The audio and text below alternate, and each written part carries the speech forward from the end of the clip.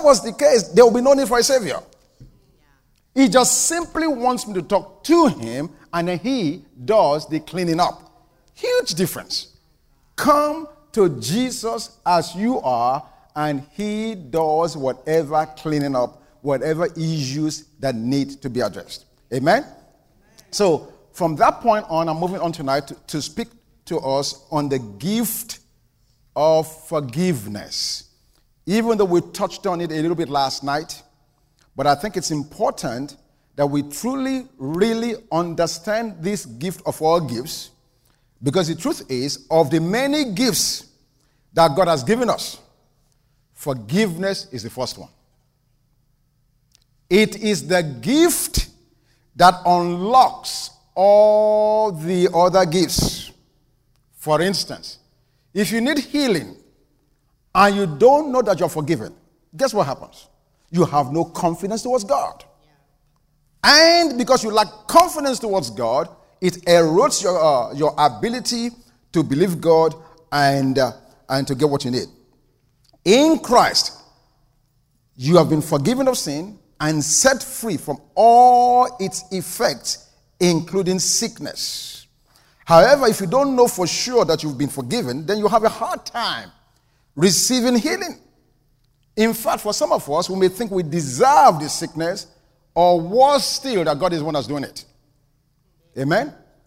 Now, I want to address two scriptures, because the point we are making here is, and I mentioned this last night, God does not need my repentance, neither does he ask for my permission to forgive me. And I know that for many of us that's hard to say, what? And may I even take it further? Everyone is forgiven, believers and unbelievers alike. However, for the unbelievers, they have yet to accept, receive, or believe that it's done. And that's the essence of the gospel message. Can you imagine back there when my wife and I were struggling to be born again, if somebody simply told us that our sins were forgiven and all the things we were trying to get rid of, whether it's smoking or whatever kind of lifestyle we were trying to come out of, if someone had simply presented a simple message that said, you know what? You come to Jesus and he will clean you up, maybe we'll have been much more open to receive the gospel message. But the message we got, and the message many are still hearing, is that get cleaned up, get right, and then come to God. It's impossible. Absolutely. That's the law. Now, let me look at one scripture here in Matthew chapter 5. Or rather, Matthew chapter 6. The gift of forgiveness. This is a gift that unlocks all the other gifts that God has for us. Because if I'm not certain that God is not angry at me, then I lack the confidence to believe him for prosperity. I lack the confidence to believe him for healing. I lack the confidence to believe him for favor, because I'm constantly thinking, hey, God is mad, he's angry because I've sinned, because I've not gotten things right with him. Amen? Are you guys here tonight? Are you hearing me? Matthew chapter 6. Matthew chapter 6. In verse 15. Actually, maybe verse 14. Look at what Jesus said here.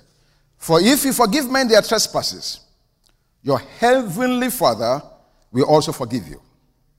But if you do not forgive men their trespasses, neither will your Father forgive your trespasses. Now, this is Jesus speaking.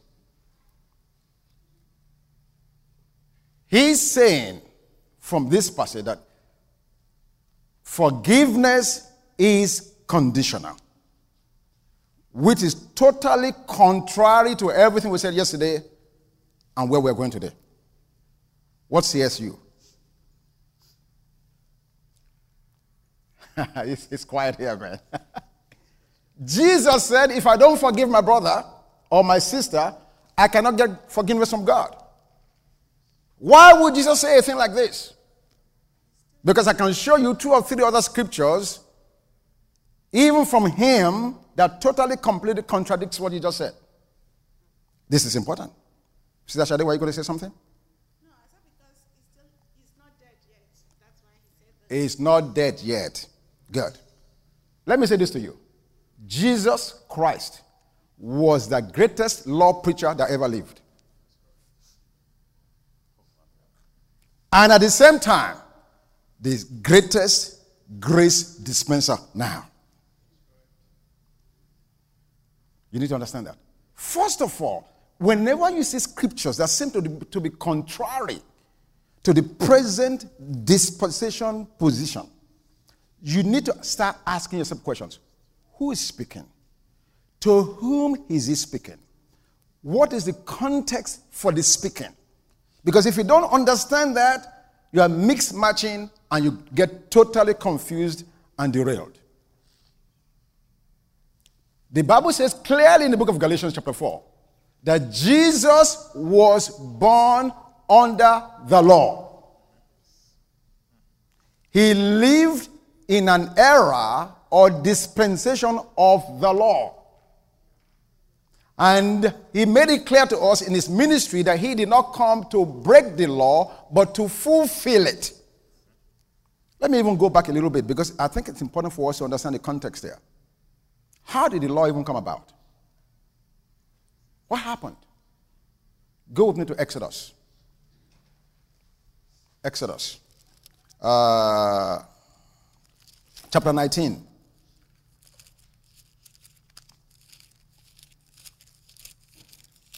Because if you don't have a clear understanding of some of these things, you find yourself bogged down in arguments that are meaningless, that makes no sense.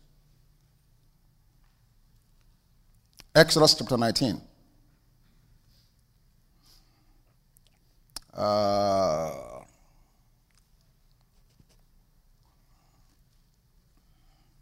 In verse,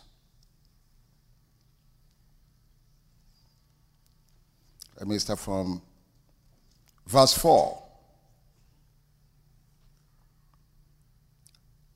You have seen what I did to the Egyptians, and how I bore you on eagle's wings. Eagle's wings. That should immediately trigger something to you. Psalm 91. Okay? And brought you to myself. Now, therefore, if you indeed obey my voice and keep my covenant, then you shall be a special treasure to me above all people, for all of the earth is mine. And you shall be a kingdom of priests and a holy nation. These are the words which you shall speak to the children of Israel. So Moses came and called for the elders of the people and laid before them all these words which the Lord commanded him. Now look at verse 8.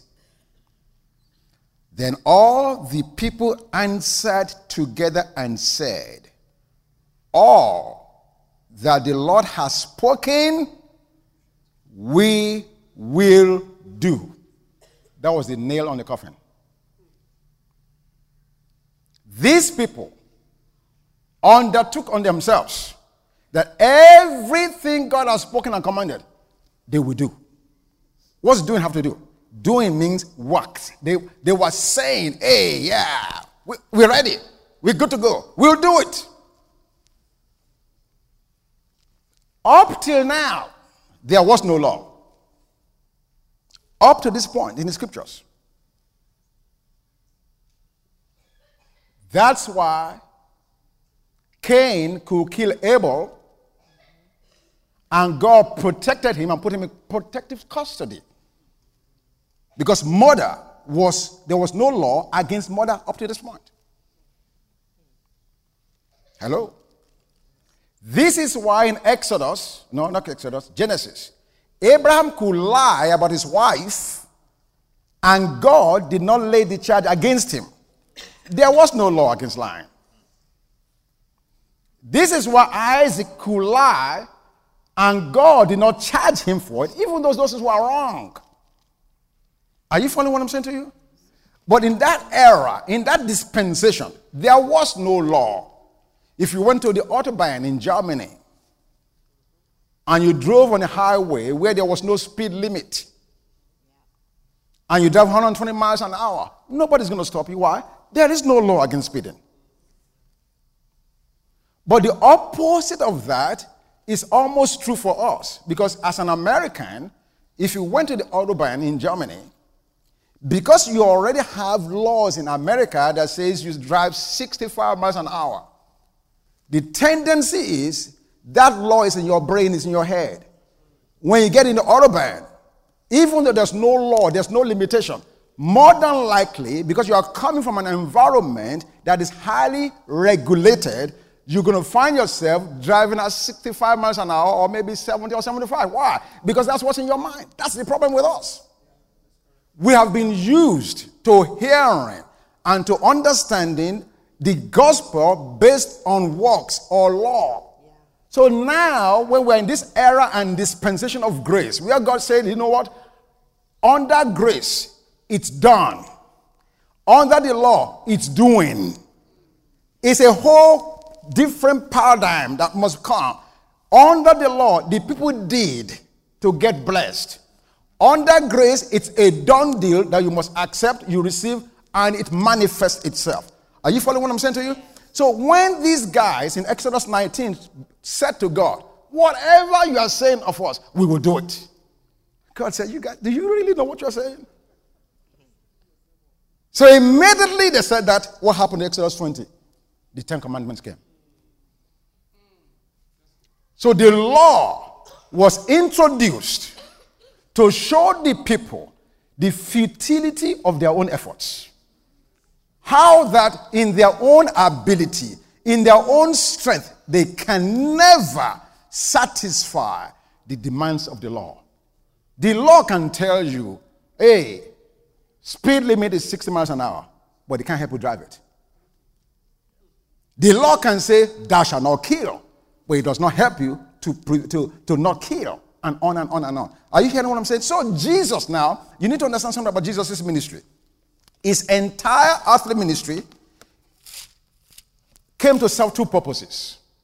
Number one purpose, to reveal to Israel and all of those men and women who were listening to him how that they could never satisfy the demands of God's justice and law. Impossible. And he played with words with them. He told them all kinds of crazy, because the Pharisees thought that they had it well. I mean, they came up with all kinds of laws, and Jesus said, oh, your law says thou shalt not commit adultery. That's what you guys really... But I say to you, if you look at a woman to even lust in your heart, you've done it. He increased the bar. He raised the bar on them. Because they thought, hey, man, we got it covered. We're doing so well here. We will not commit adultery. But say, oh, really? Adultery? That's what you really think the law meant? How about lust in your heart? He raised the bar to show them how helpless they were. So number one, Jesus' ministry came to reveal to us the futility of man's effort to meet the demands of God's law. But secondly, he also came to show us prophetically the Savior, the dispenser of grace, the one who God was bringing to deliver us from trying to meet the demands of the law, and how through his life and those that believe on him, they find fulfillment and satisfaction. So now, when you come back to Matthew chapter 6, verse 15 now, when it says, Matthew 6, 15, where is it? Yeah. But if you do not forgive men their trespasses, neither will your Father forgive your trespasses. In the old dispensation, that was true. That was true. But today it's no longer so. Romans 10:4 tells us that Jesus Christ is the end of the law for all who trust in him. So the point I'm making is this. If you do not forgive someone, God does not hold that against him forgiving you. Now, I must also say to you, there are dire natural consequences for not forgiving other people. Ephesians 4:32 says, forgive others, even as Christ, the Lord, has forgiven you. But it did not say that if you don't forgive them, then you will not be forgiven. Now, this is the goodness of the gospel of grace. There are no conditions upon God's ability to bless you, other than if you receive it and believe it. Now, if you don't forgive others, as Jesus said, there are consequences, natural ones. A lot of diseases and physiological things that's happening in people's lives are as a result of harboring grudges. You hurt yourself physically, naturally so. You put yourself in a bondage, in a cage, in a prison by failure to forgive others. Having said that, though, that has nothing to do with your ability to receive forgiveness from God. Why? Because forgiveness only comes to you and I on the basis of the shed blood of Jesus Christ, period, end of story. Jesus is forgiveness, not what I do or don't do. Are you hearing this? And the reason I am going in this area is because I'm telling you, everything else we get from God will be contingent on your confidence before God. Many of us here are parents. When your children have offended you, have done something wrong, done something you've told them not to do, you come home from work, they're hiding. They know they've trespassed. They understand the game. They understand what happens. And so they appreciate the fact that they are in disfavor with their parents, and therefore they don't feel worthy. This was what happened at the garden. When Adam and Eve disobeyed God, who went and did the hiding? God or Adam? Adam. The confidence of being able to come before God to fellowship was gone. And so they went and hid. What I'm saying to us under the dispensation of grace is you don't need to hide. God's love and grace and gift of forgiveness comes without condition. Not only does it come without condition, He's not asking your permission. He's done it anyhow. So what Jesus was saying here was true under the covenant of the law in the day in which He lived. But the rules have changed. It's a new day with new sets of protocol, shall I say. It would be ridiculous if I had an iMac laptop and I'm looking to operate an Android system on it. Is anything wrong with Android? No. Is anything wrong with my iMac? No. But these systems are built to run on a particular set of programming. So I can fumble with my iMac. This thing is crazy. It's not working. And it doesn't matter. You are in the wrong system.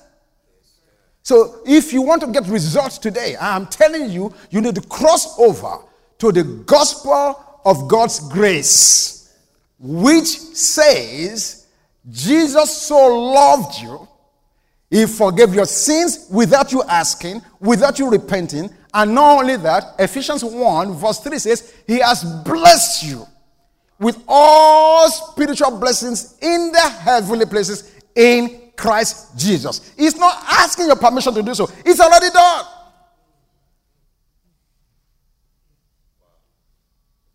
Absolutely so. This is the more exciting news. And the reason this is so important is when we get it, then we have the right message to give to the unbelievers. They are forgiven, but they've not received it. They've not received their package because they've not believed on it.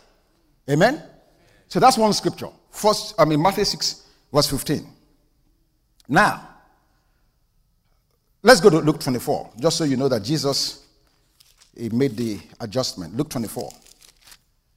Luke 24. Verse 46.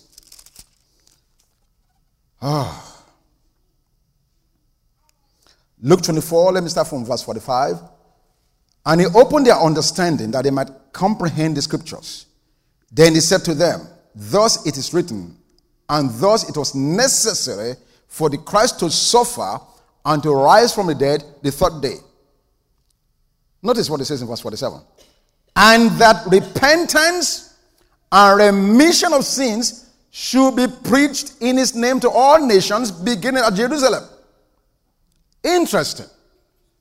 Notice what he said. Please pay attention to that phrase. Repentance and remission. Notice what he did not say.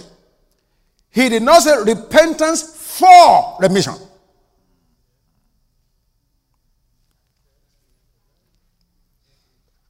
This is not the play of words. He now, after he's risen from the dead, the same Jesus that said to us in Matthew chapter 6 that your forgiveness was conditional is now saying to you in Luke 24 that repentance and remission of sins must be preached. He didn't say repentance for remission. If he said repentance for remission, that would mean that repentance came as a condition for forgiveness. But rather he said repentance and remission. Number one, repentance meant what we said last night. Change your mind. Change your mind about what you think God is thinking about you. Change your mind. But I like the next word, remission. He did not just say forgiveness. He said remission. You know the difference?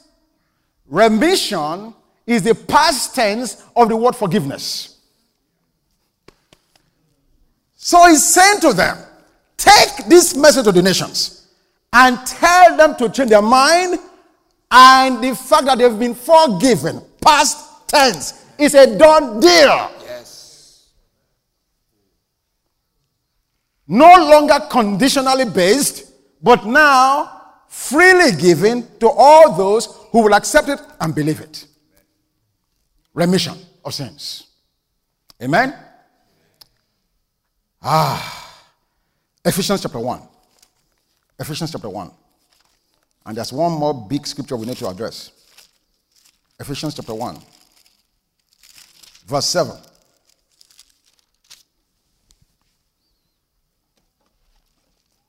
Ephesians 1 verse 7. Look at what it says. In him, Jesus,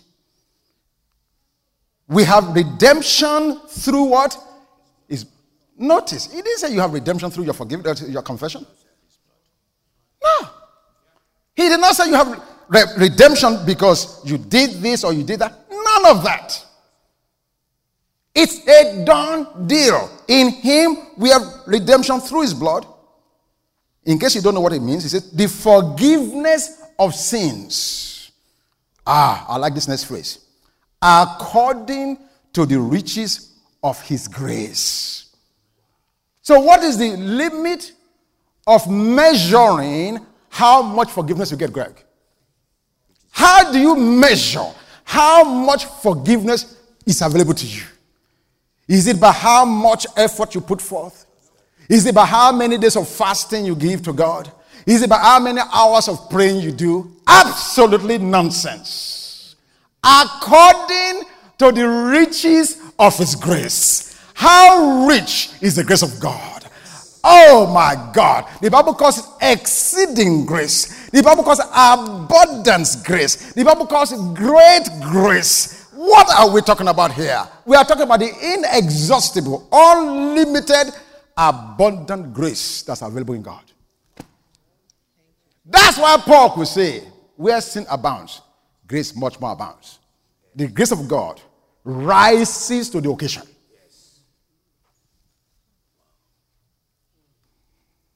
Now, does that mean we should go out and sin? No. No, not at all. Not at all. And I'm still saying to you, whoever will understand this message, I tell you what, sin will start dropping off of you like rocks. Absolutely. In the same way, my wife stopped smoking the day she came to Jesus. She didn't pray about it. She didn't have to. When she encountered him, him who has the abundant grace. The reservoir of grace was in him sufficiently to overtake the situation. Who told me to stop going to a nightclub and own one and give it away? Who told me that? Which seminar did I go that made me realize, Bag, you don't need to run a nightclub? Nobody. Nobody. But when you meet Mr. Grace, Grace personified, when you meet him, you don't have to bring a laundry list.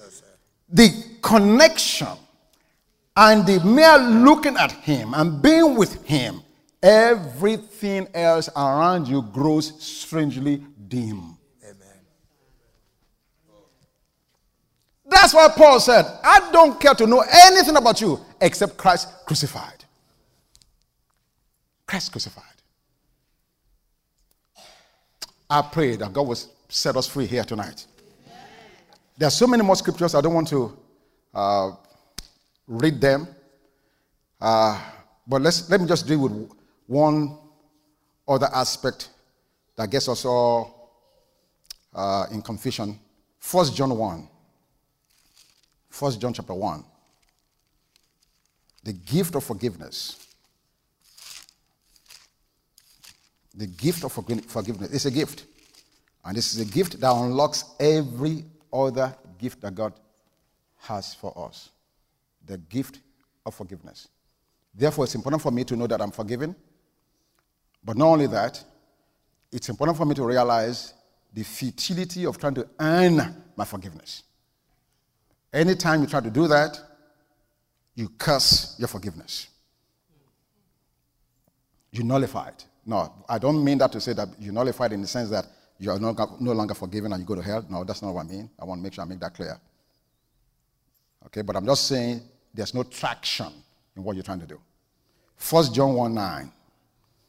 Okay, if we confess our sins, he's faithful and just to forgive us our sins and to cleanse us from all unrighteousness. Now, the first time I heard someone mention 1 John 1:9, I don't want to mention the name of the preacher here, but I was in a meeting and he was preaching and he just mentioned that in passing that as a believer now under grace, you don't even have to confess your sins any longer or acknowledge them. And then he made reference to 1 John 1:9. Wow, I almost fell off my chair. Unfortunately, I was in the front row of the service. I had to compose myself. But in my inner man, I was shouting, heresy! Not true! Because John, who wrote this, remember, he's the apostle of love.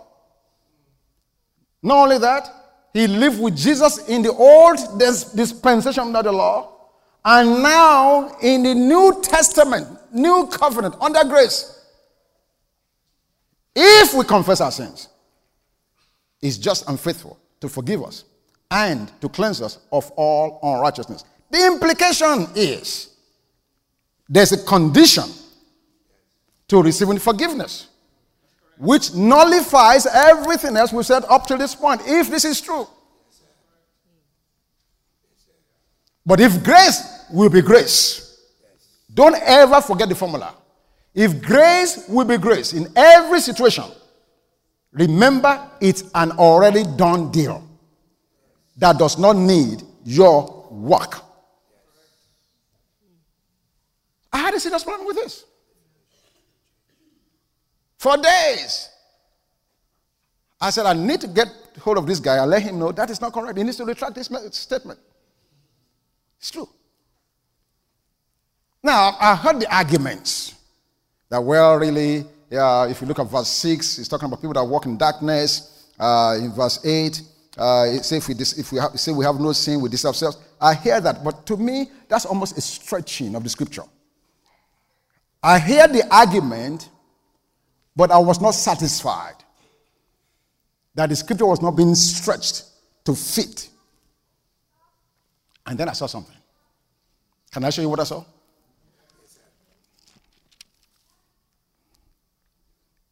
Let me start from verse 1. Then it probably will make some sense. That which was from the beginning, which we have heard, which we have seen with our eyes, which we have looked upon, and our hands have handled, concerning the word of life. The life was manifested, we have seen, and bear witness, and declare to you that eternal life which was with the Father and was manifested to us. Verse 3 is the key for me. That which we have seen and heard, we declare to you. Why? Why are we declaring it to you? Please pay attention to the next sentence. That you also may have fellowship with us. That's what they did for me. Did you catch that? Okay. Go back to verse 3 for me. Verse 3. Verse 3. Okay. That which we have seen and heard, we declare to you. Who is you? Who is you in this passage? Okay, you don't know who you are. Yes. Okay, let's go on. We don't know who you are. But look at the next sentence. That you also may have fellowship. Implication is whoever you is, do not have fellowship. So whoever the you is, are a group of people who did not have what John had. So John is saying to them, listen, I've seen it, handled it, touched it. And the reason I'm sharing with you is that you also can cross over from your unbelieving self to where we are now. Because if you don't cross over and you say you have no sin, you are deceiving yourselves. And the truth is not in us. So he's saying to this group of unbelievers, if you think you are fine in the condition that you are in, you are deceiving yourselves. And the truth is not in you. And the way you get to where I am is if you confess your sins. God is faithful and just to forgive you and cleanse you of all unrighteousness. So no, John is not telling me and you as believers to go and confess your sin to get forgiveness. No. Woo. The scripture is consistent. It's consistent. Because everything else you read in the New Testament tells you it's done. It's yours. You have it. Forgiveness is given freely, but you have to believe it. The reason people die and go to hell is because they choose not to believe. Are you here? Are you following me?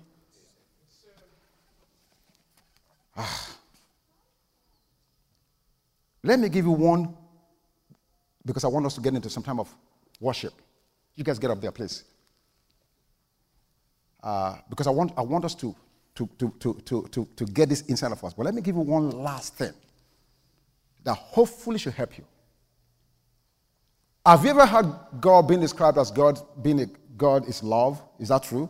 Yes, sir. Do you really believe that? Yes, sir. You really believe that God is love? Yes, sir. Are you sure? I do, sir. You are certain that God is love? I agree. I believe that. So if we believe that God is love, what is one of those things 1 Corinthians 13 tells us about love? Love does not keep records of wrongs. Yes. It doesn't. If God, as love, says he does not keep record of wrongs, why am I coming to him and say, God, this morning I sinned. Please, let me confess it. You know what he's going to say? I don't know what you're talking about. There you go. Because I don't keep such records. The only record I keep is my son's faithfulness. His perfection, his obedience, his loving kindness, his everlasting love, his peace, his grace. I keep no records of wrongs. Our challenge is we equate God to be like man. That's correct. Because I have a log of all the things my wife has done wrong. I carry the log. And as humans, we're saying until we talk about that thing that you did wrong, until we talk about that thing, there's a wall. I won't talk to you, you won't talk to me. We live in a house, tolerate one another, no love is flowing, because you see, as humans, we must get rid of the thing. But God is higher and bigger and better than humans. That's why He's God. He keeps no records of wrongdoing since the new covenant has been enacted. That's why the gospel of God's grace must be an emphatic declaration of the love and forgiveness that's available in God. Nothing else. Yes, sir. Jesus plus nothing is grace. Yes, sir. Please, let's stand to our feet.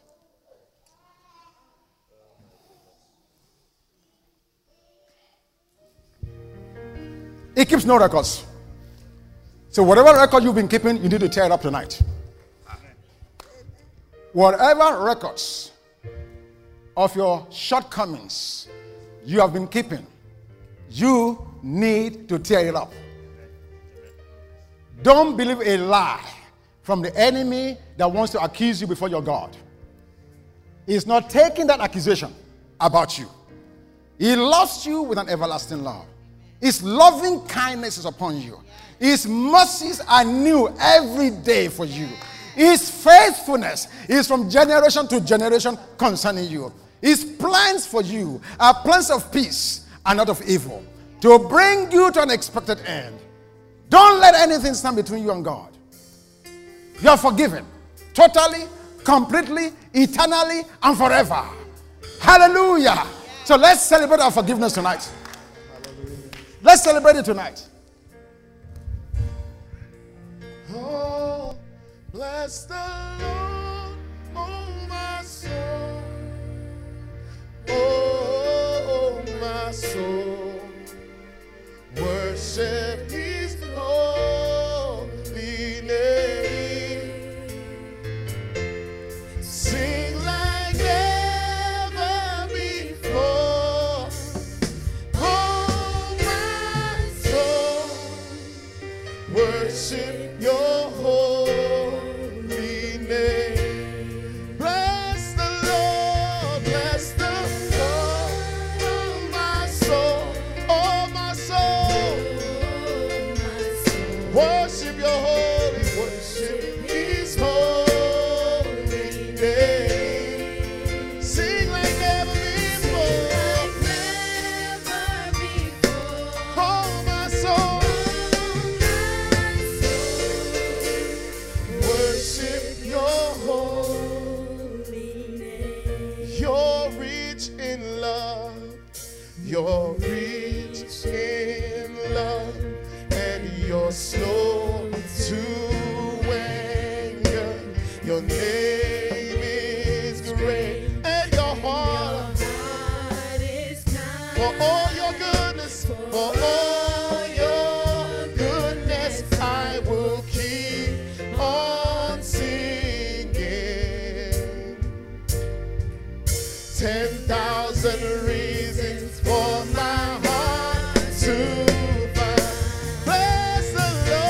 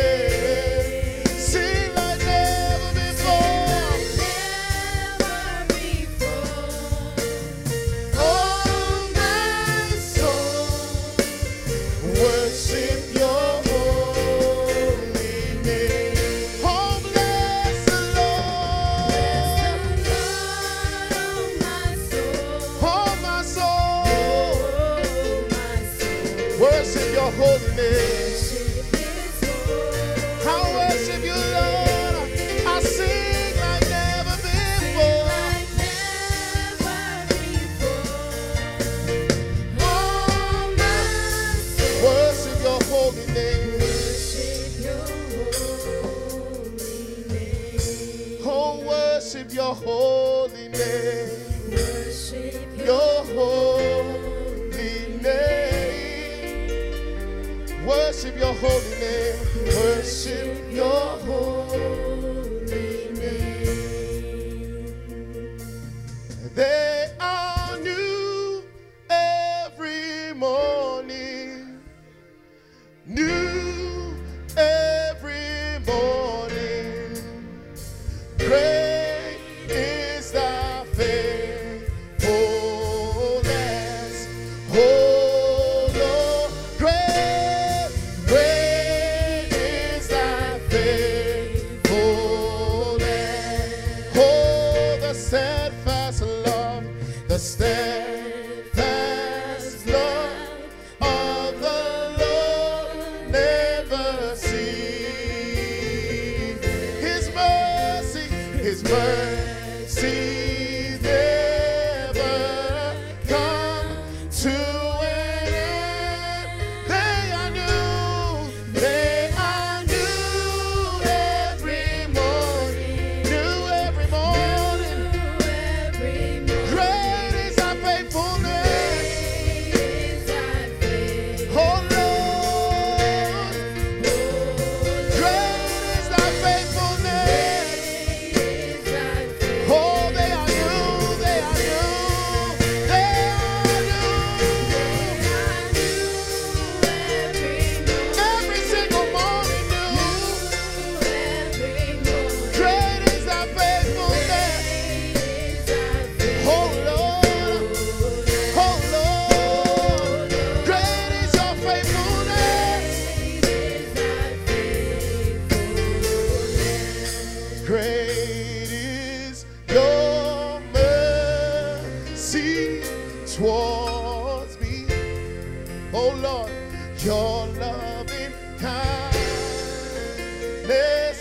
towards me. Your tender mercies, your tender mercy. Day after day, hey, forever faithful you are. Oh yes you are.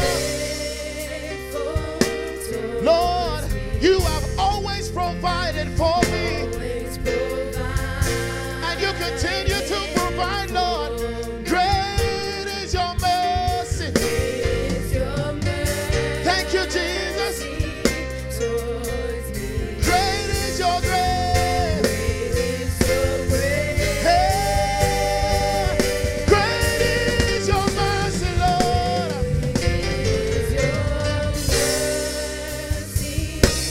Toward me, your loving kindness.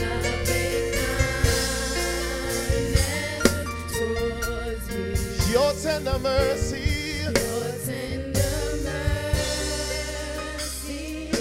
Oh, every single day, Jesus. Forever faithful. Oh, yes, you are. Oh, yes, you are, Lord. You have always provided. You are always providing. You will continue, oh Lord. Great is your mercy.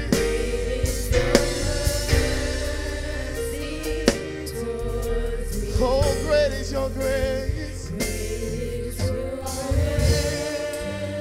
Oh Lord, oh Lord. Be magnified, oh Lord. You are highly exalted, and there is nothing you can do. Oh Lord, my eyes are on you. Be magnified.